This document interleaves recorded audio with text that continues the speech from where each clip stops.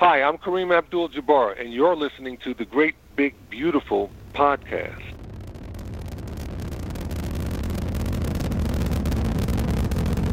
Have you ever been to Disneyland? Affirmative. That was definitely an e-ticket. I can't believe all the new gadgets they've got now. For a while, we didn't even have a house phone, not to mention laser discs, high-def TV. You are listening to the Great Big Beautiful Podcast. This week on the show, the project I was pushing was my Chinese Gunslinger feature film that I was desperate to do, and that script actually won awards, and but could not get financing for it.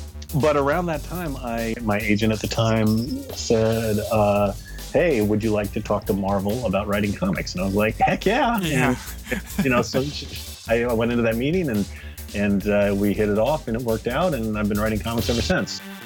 Here are your hosts, Jamie Green and Justin Connors. This is the Great Big Beautiful Podcast. You can find us on Facebook.com/the GBB Podcast and Twitter at the GBB Podcast as well. And newly, as of last week or this week, the GBBpodcast.com. That reminded me, have you ever seen the show Brooklyn Nine-Nine? Have you heard of it? I've heard of it. I've never watched it. Okay, so it's a comedy. Andy Samberg's in it. I'm watching it. It's on our Netflix right now, so I'm watching it. Okay. One of the jokes, the captain goes, "Have you ever been to the website www.http://www.nypd.edu/12578?" And then he goes through a big long URL. It was anyway. That's hilarious. I thought it was funny. But remember, you don't remember. We were just talking about this off air. Like you're not much younger, but enough younger that a lot of my childhood and younger experiences you didn't have. But that was one of the things. It was like when it came out, it was the World Wide Web. Everybody talked about that. It was the World Wide Web, and you had to say I mean, it's a joke. You had to say HTTP sometimes because there were still other ways to connect. Like people had TCP and Telnet. I remember all these. You remember those, those dummies books, like Whatever for Dummies? Yep. I remember when I was probably middle school, I got a book called Telnet for Dummies. And Telnet, if you don't know, I mean, I don't even really know what Telnet was, but it was like a precursor to the internet. And it was like, it was all text and you had to like dial in, and everything was like a programming language almost, like to be able to connect. Wow. But there were like user groups, and you could like little chat rooms and like primitive quote unquote websites where you could go and find information and even I think download files. And I mean, it was all just text and data. But I remember sitting there and like looking at this book and just being fascinated that there was this whole world that I could connect to over Telnet. Like who knew what was coming down the line? No, exactly. And my first experience with the internet, I was in grade 5, and we didn't have a computer, nothing until I was in grade 5. So I was around 10 years old, and we got to use it. My friend invited me over because he just got dial-up internet, and that was like the cool thing. We went over to his house to look up websites on his computer. Yeah. And I remember looking up the Montreal Canadiens website, and like I was like floored that I could look at pictures of them coming in through the screen from somewhere else. Do you know what I mean? Oh yeah. And the pictures would obviously dial up. It would be so slow. It was like one pixelated line at a time. Well, I remember sitting there thinking, like, what is the big deal about this? Like, I'm sitting here for 10 minutes to see a picture of a guy on my favorite team. Who cares? You know what I mean? Yep. But I'll just buy a magazine. I don't care about that. I was just going to say something and now I forget what it was, but it's like, it was a crazy time because it was like, so did you have, was America, you're Canadian, so I don't know, like, but we had, AOL, America Online. We didn't have AOL, but we heard about, I knew what it was. So when the internet first became a thing, like that was how so many people connected. And it was like, the whole, like, you've got mail. That was like a thing, like I remember. So you dial up and you hear the whole screechy, terrible modem sound. And then you log into AOL and like there was like the door opening and you hear that guy, you've got mail. And that was like the best sound ever because I was like, oh, I've got mail. Somebody emailed me. Yeah, you got to see what it was.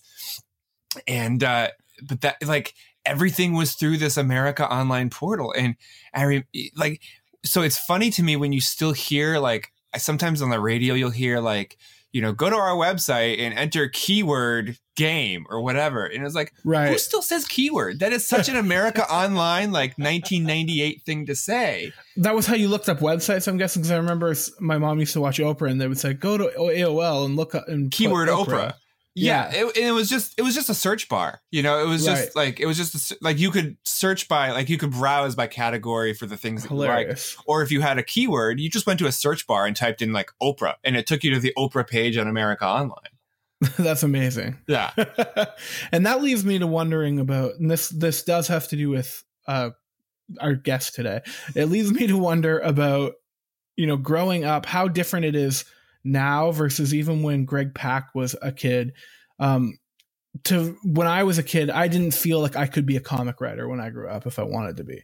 And I don't know if Greg Pak felt that way as well, but like with the internet, I feel like now there's more of an opportunity for people to, like, kids, teenagers, to see that and be like, yeah, I could do that.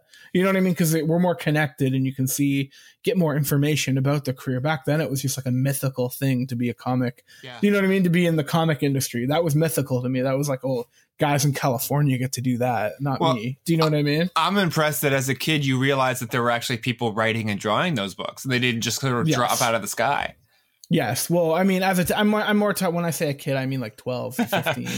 I mean, talking about today's guest, I mean, I think Greg would probably agree because, looking at what he's done, like, yes, he's done a lot of, mainstream superhero, big company type books, but he's also leveraged the internet in order to do things that he has really wanted to do. So he did a couple books together with Jonathan Coulton, or, based on Jonathan Coulton lyrics, Code Monkey Save World and The Princess Who Saved Herself. And those were both Kickstarted, and wow. If without the internet, without that ability to just connect directly to your audience or consumers, Kickstarter wouldn't be a thing. And, creators wouldn't be able to just go to Kickstarter and do that.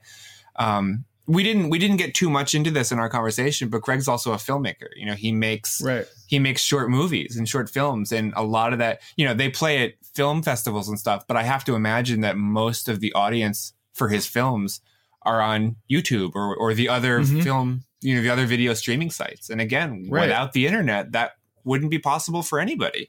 Well, and you look at YouTube, like there's a lot of people don't realize this, but your favorite creator, if you have a favorite creator that, has 1 million, 5 million subscribers, let's say, they're mostly millionaires from making videos and putting them on the internet. A lot of people don't realize that, but they make a lot of money doing what they do. Yeah. I don't understand how. It's not that it's about money, but I'm just saying, like, that is just something that they're at home filming and putting it up. There's no middleman. That's what Casey Neistat, he's a big YouTuber, talks about. There's no publishing company to okay things. He just has the idea. He films it. He puts it out there. That's all there is to it. That being said, you still have to have skill. Yes, I watch it. I'm not big into, like you are, I'm not big into watching all these YouTubers. Like I know the names of some of them. Most of them, I have no idea who they are. You turned me on to Casey because you're a big fan of him. So I don't watch him regularly, but I subscribe and I watch some of his videos. That guy is really talented in terms of video editing. Like, he's a filmmaker. There's a reason CNN hired him and bought his company. Yeah. So he's a filmmaker. So you watch his 10-minute vlog or a 10-minute video, and it's very cinematic. He has film quality edits and cuts and music, supporting music and film, like edits cut to the music. It's remarkably well done. Yeah. What I don't understand is like how some of these 7-year-old toy unboxers with terrible video quality, terrible, the mom holding the camera shaky, like how those people have 5 million followers and make so much money. Like, I don't understand that. It's incredible. It's just, I don't get it either. Just sitting in it. Like, there's some people that just literally sit at there. There's one guy I've seen, he just sits at his computer and he talks about popular subjects. Yeah. And that's what a lot of them are. And I think when people think about YouTubers, that's what they think about. They think about those people who just sit in front of their computer and either talk about makeup or talk about toys or talk about last night's TV episode of whatever show that they like, and they don't think about the people who actually are very talented, and a lot of the ones that you turned me on to are, the more travel ones, so Casey, Ben Brown. and Ben Brown. And there's a new guy named Peter McKinnon. He's a Canadian guy. He's awesome too. He's like Casey. He's Canadian Casey Neistat is what I call him. And who are the other two guys that I like? There's Fun for Louie, maybe? Fun for Louie, and shoot, I'm blanking on it. But Fun for Louie is good because it's sort of like he's sort of, I don't know, this is turning into a YouTube opener, but I like the travel ones. I like, where these guys are traveling around the world and they take you to places that many people probably would never see. Yeah. And Sarah, this is completely the last time we're talking about YouTube, but Sarah watches guys that travel around like Southeast Asia and they sample street food. And that's what they're YouTubers. They make money doing it. Yeah. Like, that's amazing that they can fund that lifestyle and do it. Anyway, if YouTube had existed when I lived over there, man, I could have been rolling in it. You'd be a YouTuber. I really would. I would have been. Now you get to make Thomas the Train videos. Oh my God. If I could have made money just walking down to the street and getting street food, which I did every day anyway. Yes, why wouldn't I? Exactly. Why wouldn't you? Of course. So you interviewed Greg. You interviewed Greg Pak. What a segue! Yes. Sorry, Greg, if you're listening. We got a little excited. And why don't you tell us about that interview? So I talked to Greg. I already mentioned. So Greg made a bit of a splash a couple years ago with those two Kickstarter books. Between he and Coulton, those books sold out. I don't know how much money they made. I could have looked this up. It's beside the point, how much they made on Kickstarter. They were very, very successful. Code Monkey Save World and The Princess Who Saved Herself. But they're great books.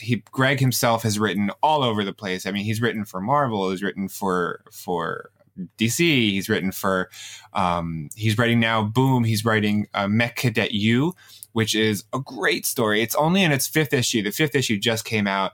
I really recommend it. It's an all ages, if you like that term. I mean, it is. It's all ages. Everybody it's for everybody. But it's sort of a cross between like the Iron Giant and the big. What's the Japanese term for the big robot? Kaiju is when it's the big monsters. I don't know if there's another term for the huge robots. I don't know the big robot one, but it's a thing. Like that's like a subgenre. These giant robots. Right. It's like Pacific Rim. Those kind of things. Yes, I know what you mean. So the conceit of the story is that these robots come to Earth. It's set in the future, and like these robots come to Earth every few years, and they bond with a young pilot who goes inside and pilots them, kind of like Pacific Rim and all those other movies that you know about. And so it follows these kids who are at this school to prepare them for the arrival of the robots. And it's like the elite of the elite, the best of the best. But the kid who gets chosen in the very beginning is like the janitor's son. Like his mom is the woman who cleans the floors at the school. And it's sort of like through a series of mishaps and he's just in the right place at the right time. He's not even a student there. He becomes the pilot of one of the robots. He becomes bonded with them. So it's sort of like his experience and his adventures from there. And the 5th issue just came out. It's just starting a new arc. Really, definitely go pick it up. The first 4 issues were just collected as a trade. And then, every month the issues will come out. And it's from Boom.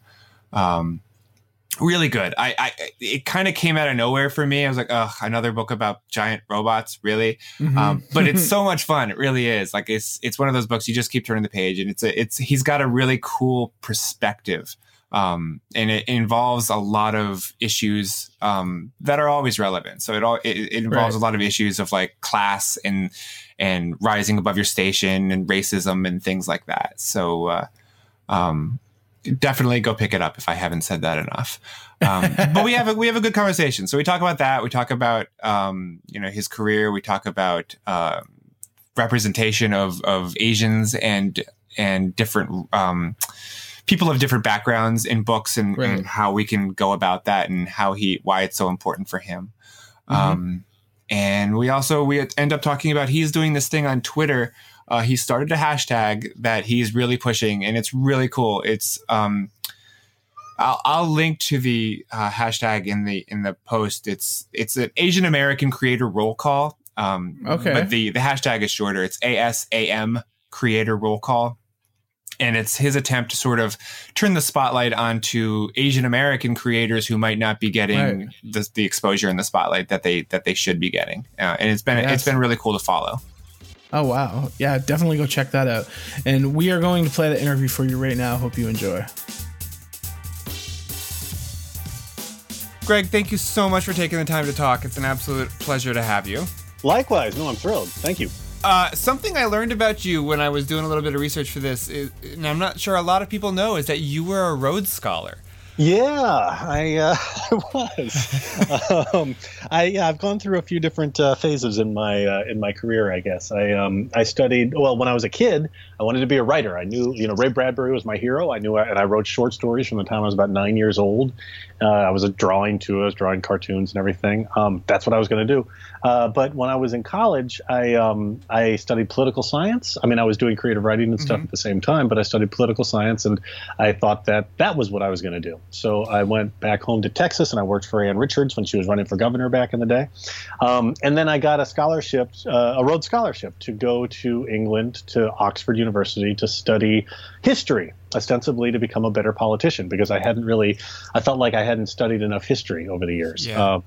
But when I got out there, I had the chance for the first time to get involved with a student filmmaking group, and all the lights went on. That was always something I'd wanted to do, but never had the chance to do. And it was like, I actually need to be telling stories. That's doing really something else. That's where I belong. So I love how you say that just so matter of factly, though. You're just like, oh, I just got a Rhodes Scholarship. Like, it's something that everybody does. Well, I actually applied for it twice. I applied for it right when I was graduating from college and did not get it.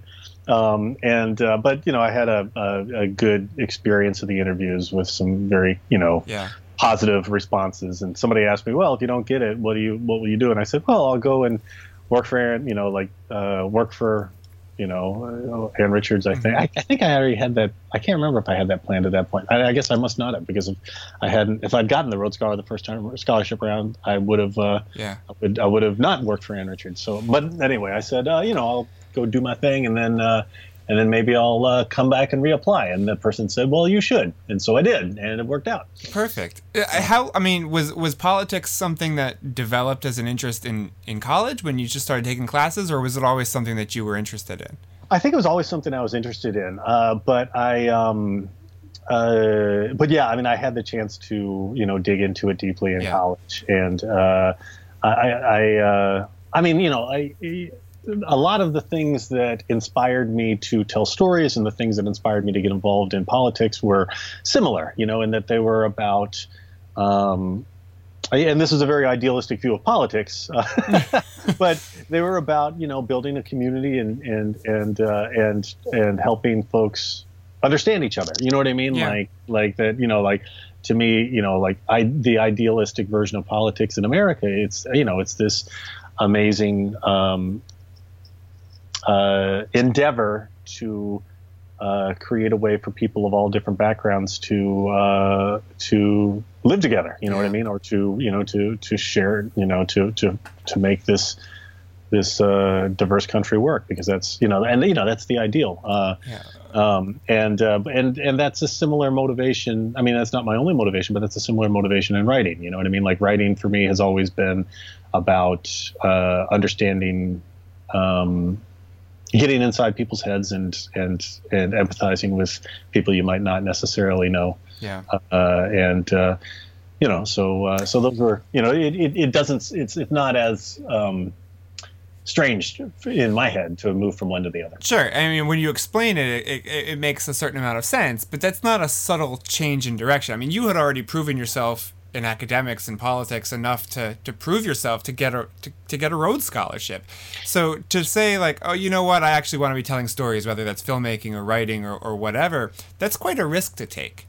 Yeah, I mean, I guess it seems that way. At the same time, during all the time that I was, studying political science and doing all of that, in college, I was also, and throughout high school too, I was, I was writing. I was a writer. I mean, that was my habit. I was constantly writing stories, and then I was also drawing cartoons. I drew cartoons throughout high school, and I drew them for various school papers in college. And I also was doing theater. I did improv comedy for years throughout college and beyond. So I had this, but there was this. I mean, I was doing everything that I needed to be doing to train myself and to get better as a storyteller. You know what I mean? Yeah.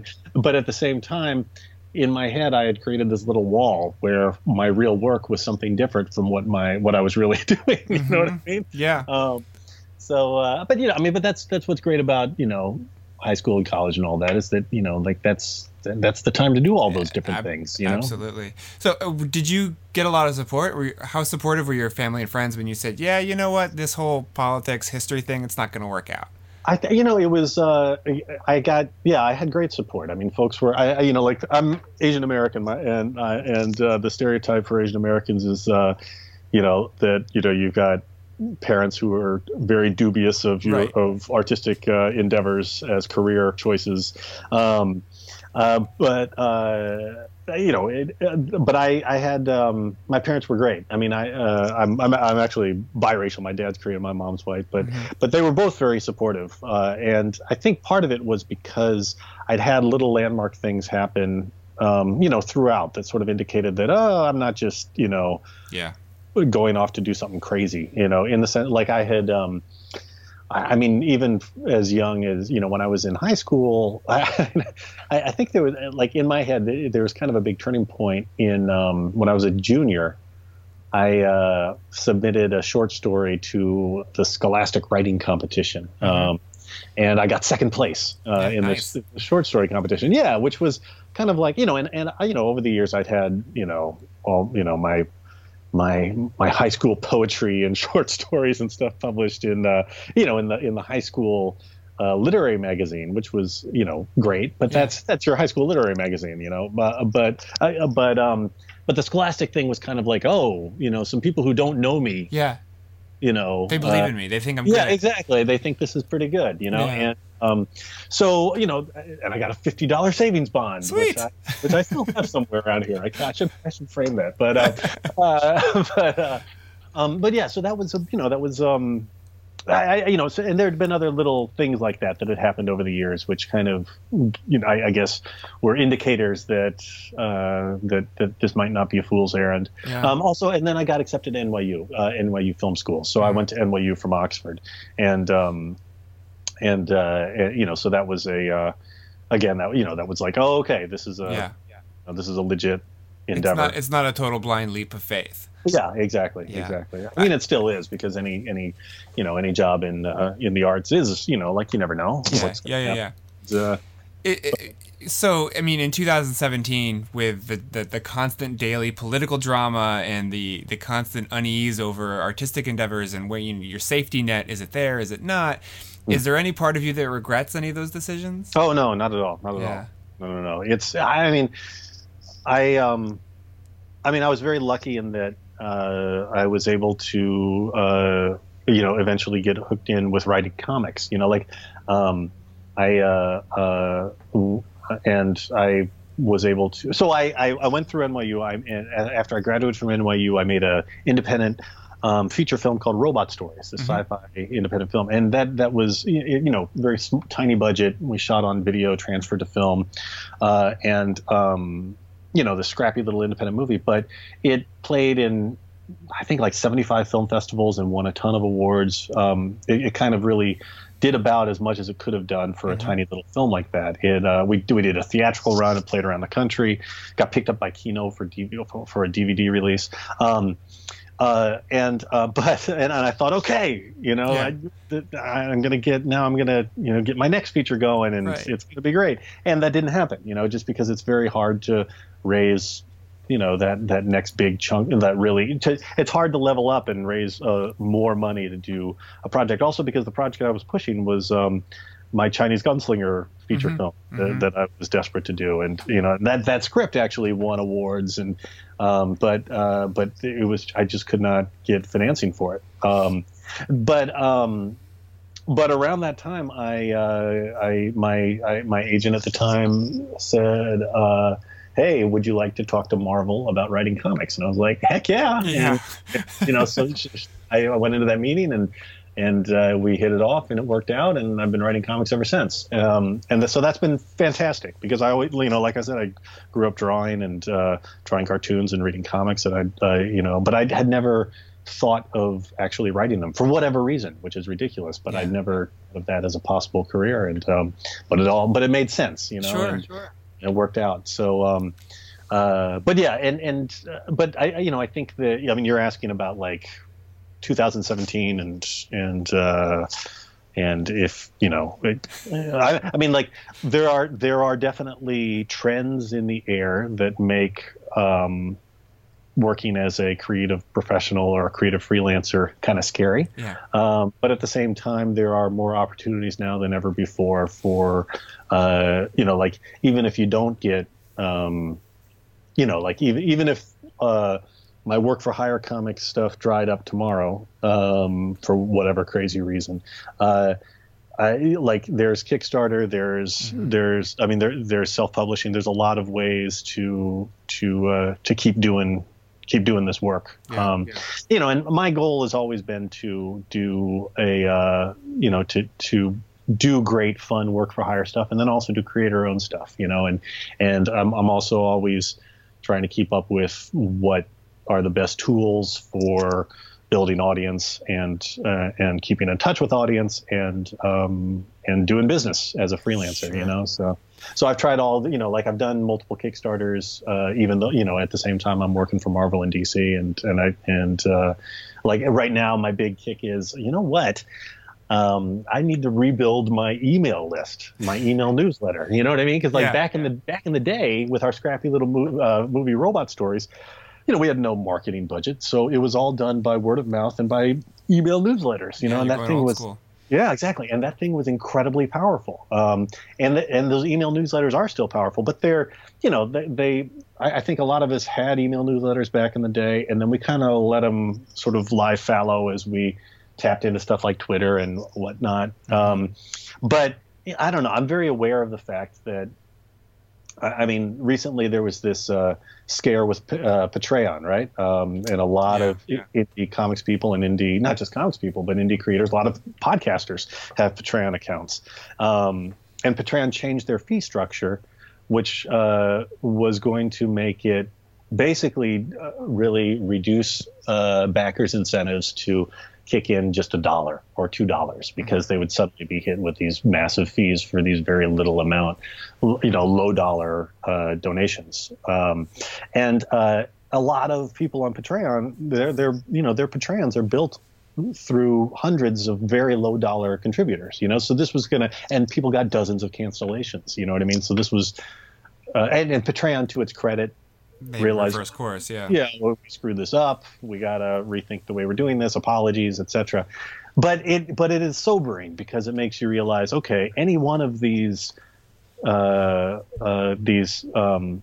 that we use could vanish tomorrow. And so, Twitter has had massive trouble with harassment and other issues, and I feel like they are headed for big trouble if they don't deal with those things properly. And so at some point, like if Twitter dies tomorrow, Twitter is where I have the most of my social media followers. And if Twitter went belly up tomorrow, it would be bad for me. You know what I mean? Because every time I do a Kickstarter, Twitter, a lot of my contributors are driven to those Kickstarters through Twitter. And that's one of the big ways I get word out about my books and all that kind of stuff. But if I'm able to convert a significant percentage of those Twitter followers to email newsletter followers, subscribers, then I've got a way to contact folks no matter what. As long as email endures. then I'll have a place to reach people. And also, email, when people go through that extra step of actually signing up for an email newsletter, that means that they are really committed. You know what I mean? Like people will follow you on Twitter on a whim, but people who actually, self-select to get your newsletter in their email box, it's an extra step that kind of implies that they're the people who are also going to be buying what you have to offer. Exactly. They're more likely, I think. Exactly. And I love folks who follow me wherever, you know what I mean? Because, and I'm not going to give up on any of these tools, but I definitely have kind of seen once again the need to cultivate this email newsletter. Yeah. It was funny because I wrote about that and then and put it on my blog. I'm also blogging again. My website is built on WordPress, so my website is essentially a blog. But I'm actually I'm actually trying to use that again. And then on the same day, literally, Warren Ellis in his newsletter was talking about the fact that email newsletters are the new email newsletters. Yeah, exactly. But I think that there's a vibe, and I think that's good, and I'm hoping more will jump on board. It's best to not throw all of your eggs in one basket, especially when you don't control the basket. You know what I mean? It could slip out from under you at any moment, which is scary. So I imagine that it's hard to, especially when one device or one tool like Twitter becomes so powerful. And like you were saying, a lot of people, most of their followers are there, and most of their interaction with people is there. And it's a little frightening because you don't control that. And when if it were to just say change tomorrow, then what do? How do you get back in touch with everybody? And that's exactly what's happened with Facebook. You know what I mean? Like Facebook started off with a purely chronological timeline. If you followed somebody, you were going to get there. You were going to see whatever they posted.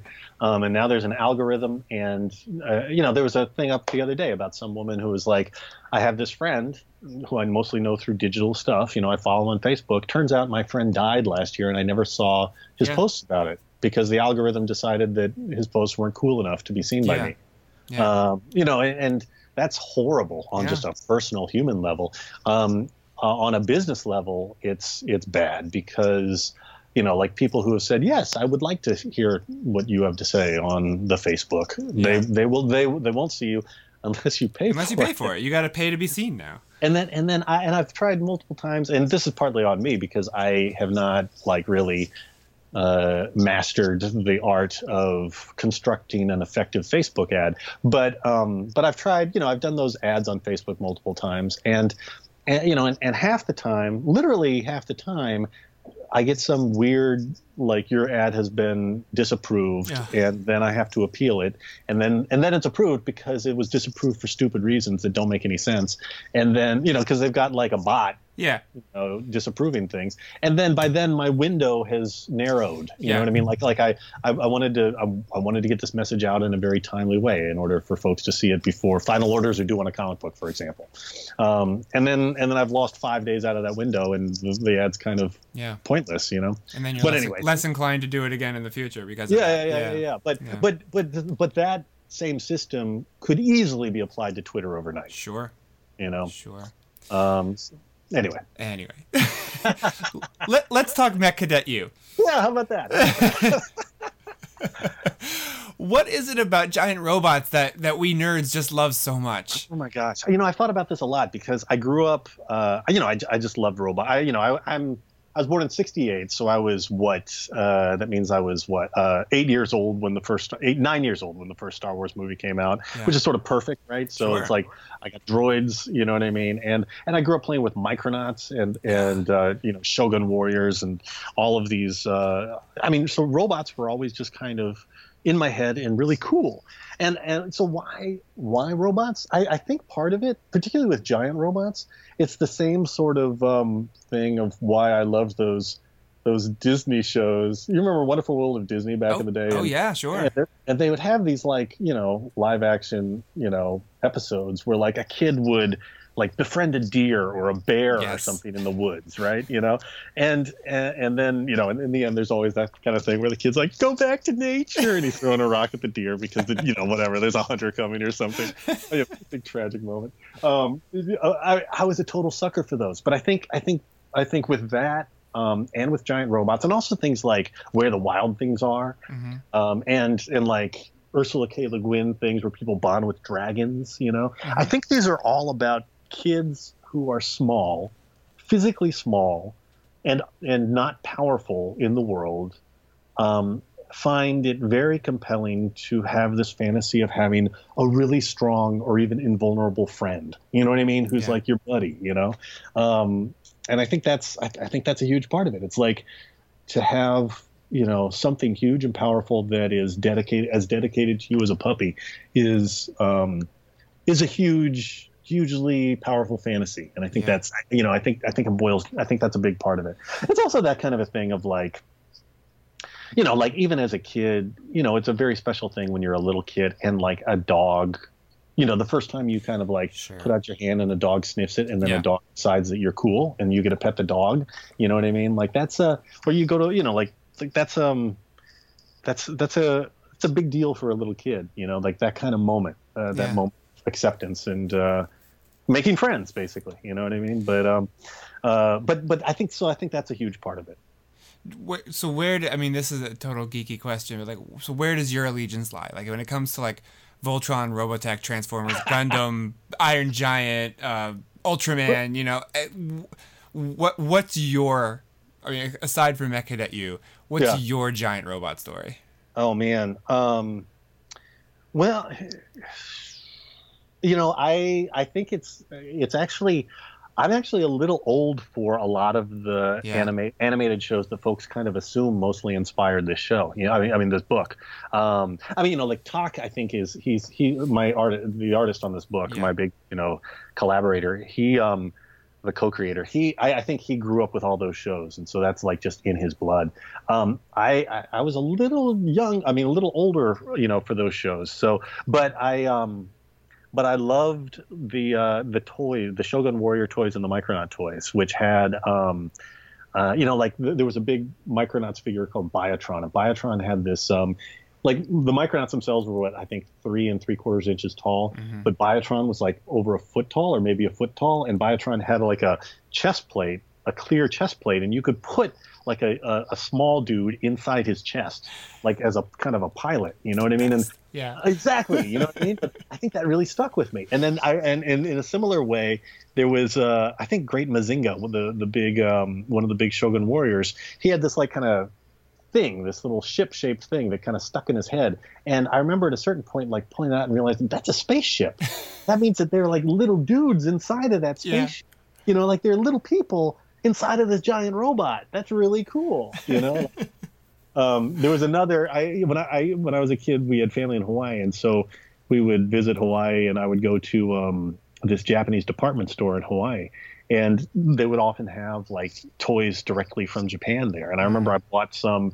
It wasn't an actual Shogun Warrior. It was another, and I can't remember what it was called now. But it had this. It was like die-cast metal. It was awesome. You know, it had all these, you know, little things that shot off of it, and you could shoot his fists off, and like it had a head thing that shot out. But it also had this thing where you know, like it had a this kind of chest thing that would shoot out, and inside that chest thing there were these little kind of spaceship things with little kind of, you could kind of make out tiny little dudes in those spaceships. You press the chest and then these spaceships would launch out of his chest, right? You know, but all of that, you know, like that whole idea of, I think it came from the toys. You know what I mean? I think that's this notion of you know, people inside of giant robots. So I mean the story, your book though, Mech Cadet Yu, it's about giant robots, obviously that's what we're talking about, but I feel like the story is really about those tiny dudes inside the giant robots. Yeah, totally. And kids. One of the things that really grabbed me was the relationship between Stanford and his mom. Oh yeah. And so the story, ostensibly, you didn't really explain. So we're in some far-flung future, right? It's not just like an alternative present. Yeah, I mean, it's. I wouldn't say it's a far-flung future. I would say it's kind of like an alternate.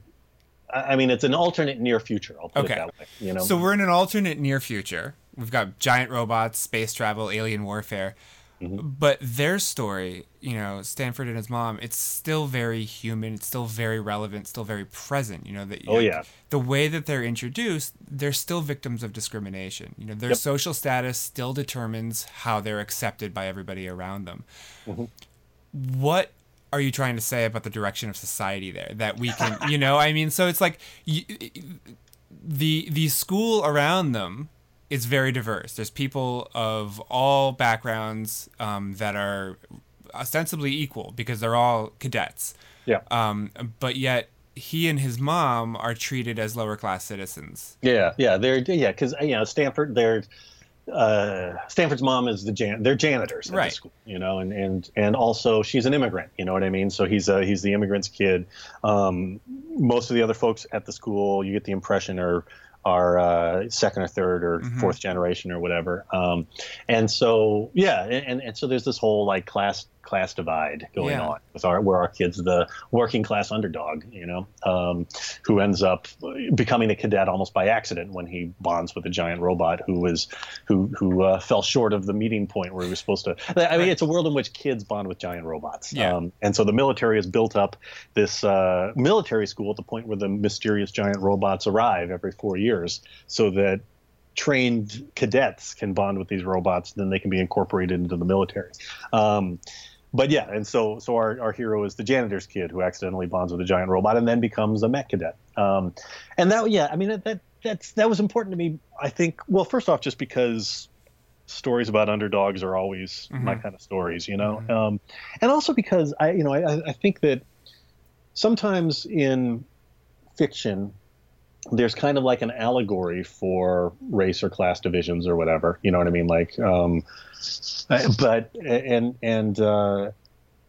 I think that's great. That's fine. But I think it's to actually have real racial and class conflicts within a story, even if they're subtle, even if they're in this kind of fantasy environment, remains important. You know what I mean? Like that's just because you have, you know, like for example, I've got stories I want to do eventually about, like, you know, basically like a robot civil rights movement. You know what I mean? Where robots become sentient, and you know, there's going to be a robot civil rights movement in our lifetimes. I would guess within, maybe not within our lifetimes, but soon enough. Yeah, exactly, right. And it's going to be valid because if a thing can think and feel, it's gonna, you know, and express its identity, it's gonna, you know, like, of course, you know, like these issues are gonna come up. But just because that's happening doesn't mean that now suddenly all racial divisions between humans are going to disappear. You know what I'm saying? Right. It's like that stuff endures, and I think that stuff is fascinating. You know, it's kind of like I mean, it's a little bit like when I was doing Planet Hulk. You know, which was the story of the Hulk exiled to an alien planet where he becomes a gladiator and eventually leads this rebellion. You know, there's multiple species on this planet, and the dominant group are the Imperials, who are these red-skinned folks, and the emperor of this planet is an Imperial. But it was important to me to show distinctions within the Imperials. You know what I mean? Like, it wasn't just like this kind of monolithic evil empire, that there were folks who were resisting him, and there were folks at different class levels within that group. You know what I mean? Sure. I think that kind of thing is always, you know, that's just life. So why not reflect it? Yeah. I mean, again, though, going back to Stanford and his mom, I think it was really interesting that you made what I'm assuming was an intentional choice. So she speaks to him in Chinese and he always responds in English. And that is such a typical dynamic for first generation kids. Oh, yeah. Totally. You know, I saw it with my dad and his mom. I see it with my own kids and my wife, who's an immigrant. And I think it's something that a lot of people, unless they have direct experience with that, they might not have even noticed. But I caught it, and it was like, that's such a first generation kid thing to do. And I think it's fascinating that in this future, you know, where the planet has come together to fight an alien menace, that's still happening. Oh, yeah.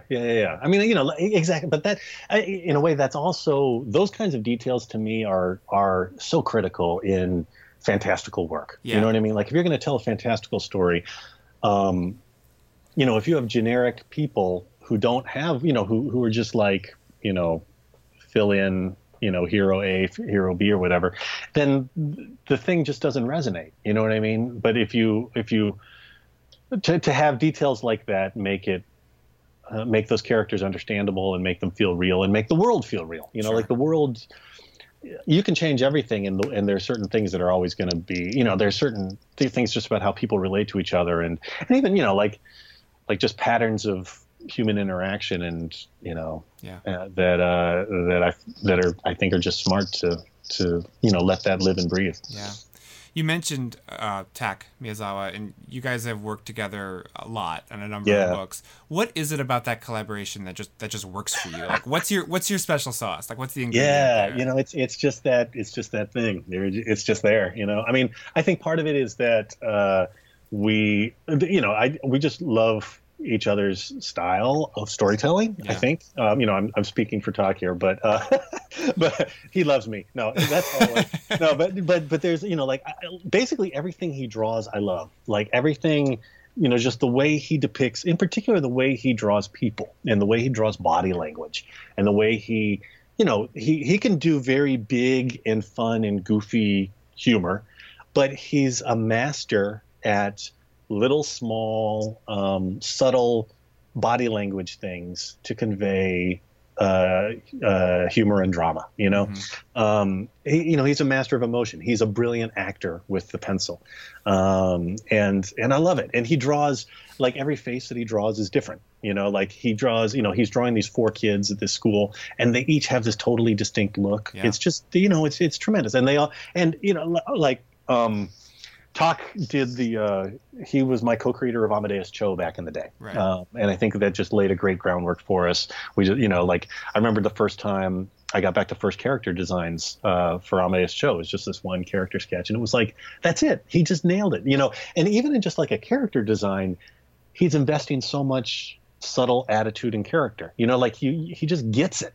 He's just really smart and really emotionally smart too.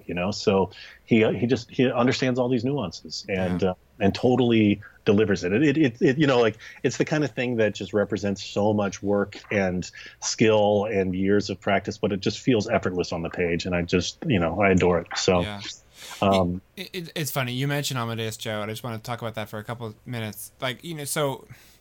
Superheroes and comic books have been around for going on 90 years. And it kind of feels like sometimes we've run out of stories to tell. But then someone like Amadeus Cho comes along. And you shook up a character that's been around for decades. And, you say, listen, superheroes are kind of a thing that we feel like maybe sometimes have been played out. But there's still so much more to tell. Do you ever feel that way, though? Do you ever sit down and be like, what else can we say, after 90 years? Oh, no. I mean, there's always, because, the reason these characters, the characters that have been around forever, the reason they've been around forever is because they are flexible. They've got this really great core, but different writers can come in and tell totally different kinds of stories with them for different audiences over decades. Yeah. And that's the strength, I think that the point at which you kind of walk away is when you can't tell anything new. You know what I mean? And that and I don't mean can't in the sense that you can't think up anything new. Mm-hmm. Although if you can't think up anything new, then yeah, you should walk away. but I don't believe that you can never think up anything new. I think that these characters they work because they lend themselves to totally new stuff. But the point at which it's time to move is when for whatever reason you're not allowed to. You know what I mean? And also, not every story is right for every time. I've been lucky to work on certain books that hit the sweet spot for me and for my collaborators and for the audience all at the same time. You know what I mean? And that's, Planet Hulk is the classic example of that. Amadeus is a pretty good example of that. And Mech Cadet Yu also feels like we've really hit a sweet spot. But I've also worked on tons of books that are just as good. I feel in my heart that they're really. I've worked on great books that didn't go over the same way. Yeah. And sometimes that's a marketing issue, and sometimes that's, was I able to push this as much, but also sometimes it's just like, the zeitgeist is not necessarily there for every story in the same way, How important is that to you though, as a storyteller? Like you put your heart into everything, I'm sure, in equal amounts, and you tell the best story you can with the best characters that you can create. How important is that fan reaction? Not necessarily sales, but just like how it's received among the people that you're writing it for. Oh yeah, well, you want everything to do really well, of course. Yeah. You want everything to be that thing that goes crazy. You know what I'm saying? Sure. But not everything is going to. And if you're in it for the long haul, then you just keep going. You know what I mean? I think I'm helped a little bit because, from having done improv comedy for years and years and years, and in improv comedy, you get out there, you put your heart and soul into every single moment, you know what I mean? And then it's gone, you know what I mean? Like it's a one-time thing, and then that's it. It's gone. And sometimes you have these insanely great shows, and there are 12 people in the audience, but it may be literally the best thing you've ever done, and 12 people saw it. And you just have to love it and keep going. You know what I mean? Amazing for those 12 people, though. Yeah, exactly. But that's part of it too. Yeah. I've done books, and this is also a reason why I never badmouth anything I've done. I have my own mental rating for all the books I've worked on, and there's some that I generously give a C+ to, and and this is not through anyone's fault. You know what I mean? Like, we all bust our humps to make everything as good as it can possibly be, but sometimes for whatever reason, things don't come out as things are not as great as they should be. Right. But I never get out there in public and badmouth anything I've worked on, partly out of respect to my collaborators, because I know everybody's working really hard, even if the final product isn't what, as great as we would have hoped. Everybody worked like hell to make it as good as it could be. And also because, whatever that book is, at some con someday, somebody's going to come up to me and say, "Oh my God, I love this so much." Yeah. And that's happened to me many times with books that I was even embarrassed about. You know what I mean? Like when they came out, like I didn't feel good about them. But then somebody came up, and multiple people come up to me at cons, and they've got that look in their eyes, and they just loved it. And who am I to tell somebody that wasn't good? You know what I mean? And I think about it myself. It's like there's stuff that I just adored when I was a kid that meant so much to me. It hit me at just the right moment. Yep. And I can go back to it now, and I can look at that stuff and I can see all the flaws. You know what I mean? Sure. Most of the stuff from when we were kids is like that. Yeah. But but I can also look at that stuff and I can see exactly why I loved it and why it was so important to me at the time. And I love those creators for having done it. You know what I mean? Like absolutely. Sometimes it's like the works are just so full of energy and fun, and they just do crazy things that I'd never imagined before. You know what I mean? And sure, on some formal level, they may not have been as, slick or whatever, but they just had the right emotion and vibe and joy. Yeah. You know what I mean? Like, absolutely. So I'm always gonna, I don't believe in perfection. You know what I mean? Like every once in a while people say, "Oh, this was a perfect movie," or "This is a perfect song," or "This is a," there's no such thing as perfection. Yeah. In a sort of, platonic ideal. Sure. Like for an individual person at an individual time, there are perfect moments that you can get from books, and and that's. But it's not perfect for everybody. Yeah, exactly, and that's fine. You know what I mean? At the same time, as a creator, I'm always striving to make something as good as it can be, and I think it's fine and good for me to know when I haven't hit that mark. Yeah. For myself. Yeah. And keep striving with the next project to make it even better. Yeah. Talk to me about the Asian American Creator Roll Call hashtag. Oh yeah. So this is very fresh. It was just a couple of days ago. Yeah. I mean, throughout the years, I've always been very aware of, I've done a lot of stories with Asian and Asian American characters. That's always just been important to me. Partly because I grew up at a time when most of the stuff that I saw with Asian or Asian American characters in American pop culture was racist. I'm just going to say it. You know what I mean? No, I agree. Racist and stereotypical and embarrassing. And so I always wanted to tell stories that were more interesting and had more three-dimensional characters. So that's always been, a goal of mine. As a creator, I've also been aware that it's that not everybody's going to get that, and that it's very hard, particularly when it comes to that business level, to get people and investors and distributors and production companies and whatnot to say, yeah, we're going to put money into this. I mean, folks may recognize this is awesome, but they may not they may not think there's an audience, et cetera, et cetera, et cetera. Which is, I think that's changing, definitely. Like we live in a time with Fresh Off the Boat on the air. And, there was a point like just, a year and a half ago where there was like 4 or 5 different TV shows with Asian American leads, which I could never even dreamed of when I was a kid growing up, So there's plenty of examples of cool stuff. I mean, I've been able to write Amadeus Cho as the Hulk for 2.5 years now. I mean, that's amazing. But it's still, Asian American creators still have a tough row to hoe in every field, and so I over the years I ran a site called AsianAmericanFilm.com. I did a site called AsianAmericanComics.com for a while, and just trying to get the word out, because I'm all about just grassroots getting the word out. And so just over the last couple of days, I saw Daniel Day Kim retweet a thing from the director of the movie Gook that just came out recently, Justin Chon. And Justin had put up a tweet saying something like, that he's always going to tell Asian American stories. He's never going to stop, and I was like, that is awesome. Yeah. And Daniel Day Kim had retweeted that and said, "Inspired brother," and then also recently a list came out of 100 like influential Asian Americans, and Jen over at Reappropriate, which is an amazing website, she had posted a thing. Actually, I'm going to read it to you right now. She said, she said she's like really thrilled for those 100 folks on that list, but then she also said, if you share this list, also take a minute to remember the unsung Asian Americans who are also doing the work, but whose names no one really knows. They're equally as important and influential, and today I want to give my love to them too. And I just thought about there are just hundreds of Asian American creators out there who I know and who are just doing tremendous stuff. And let's all just maybe talk about that. You know what I mean? And so I just thought for a little bit, like, what would be a good hashtag if I were to do a hashtag in this as Am Creator roll call for Asian American Creator roll call. That just kind of came up, and I was like, bam, let's just tweet this.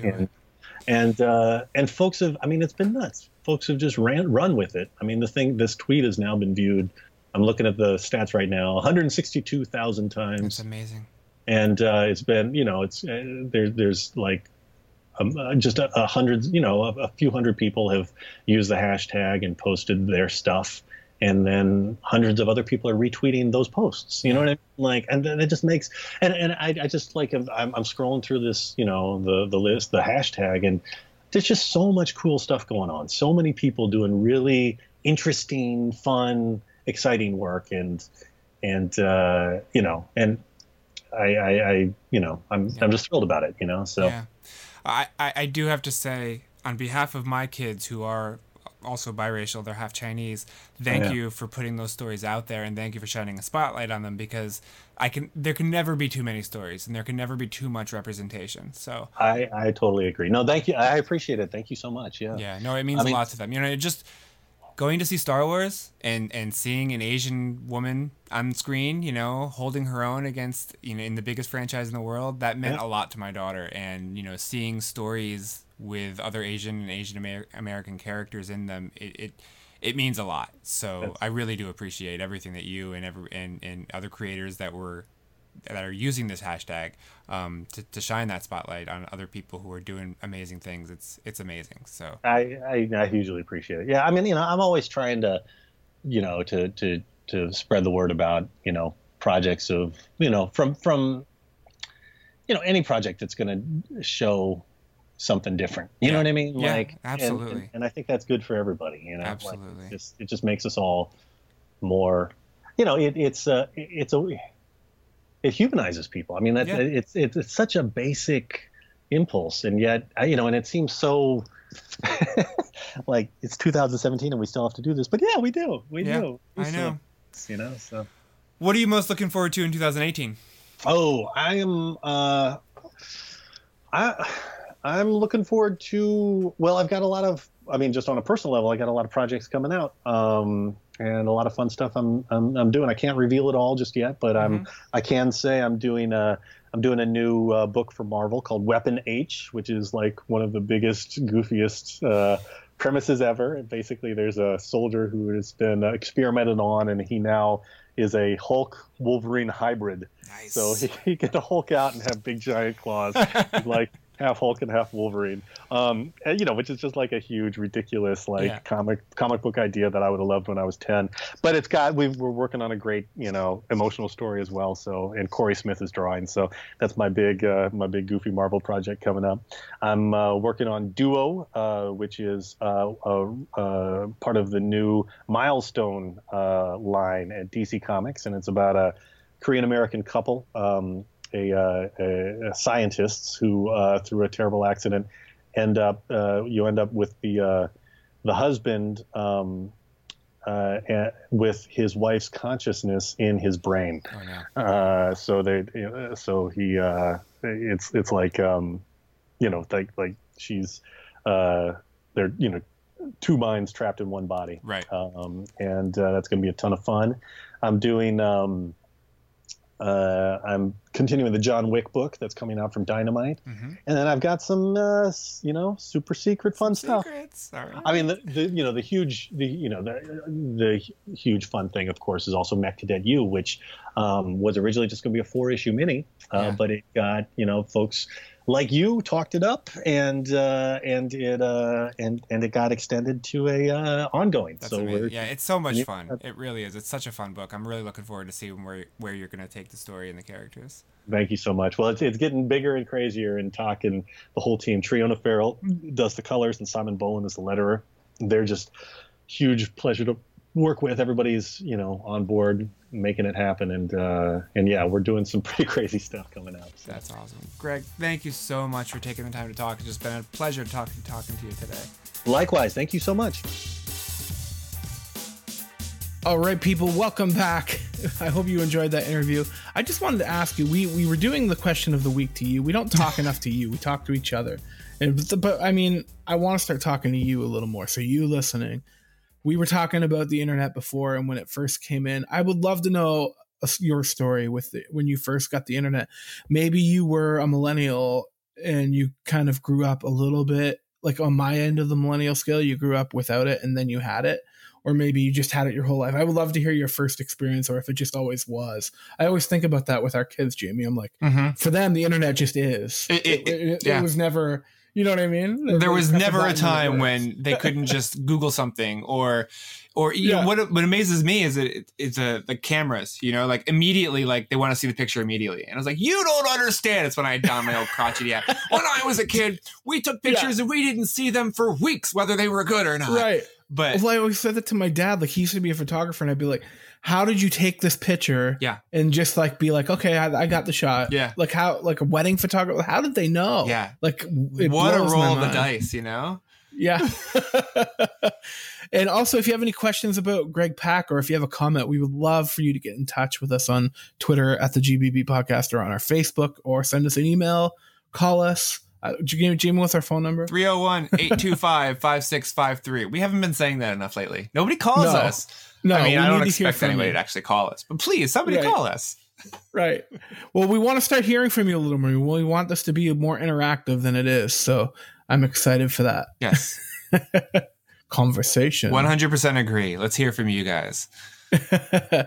So also, if you're not subscribed and you're watching this on YouTube, if you're still here at this point, make sure you hit the subscribe button, or on our podcast, hit subscribe. On our website, thegbppodcast.com, there's a handy dandy subscribe features built right into the site. You can scroll down and click them, and boom, you're all set. And a huge thanks and congratulations to Justin for that, because Justin built that little website, and we're quite proud of it. It's simple, it's basic, it gets the job done, but it's I think it looks really good. It's attractive. Exactly. Hopefully it'll sell us and maybe Patrick Stewart will finally say yes. Oh, fingers crossed. Fingers crossed. All right, guys. Thank you so much for coming back every week. Find us on Facebook and Twitter at the GBB Podcast. Also, theGBBpodcast.com. I'm Justin, and I'm at 140 Justin C. And I'm Jamie at the Roarbots. And we'll see you next time, right here in 1 week from today. Take care.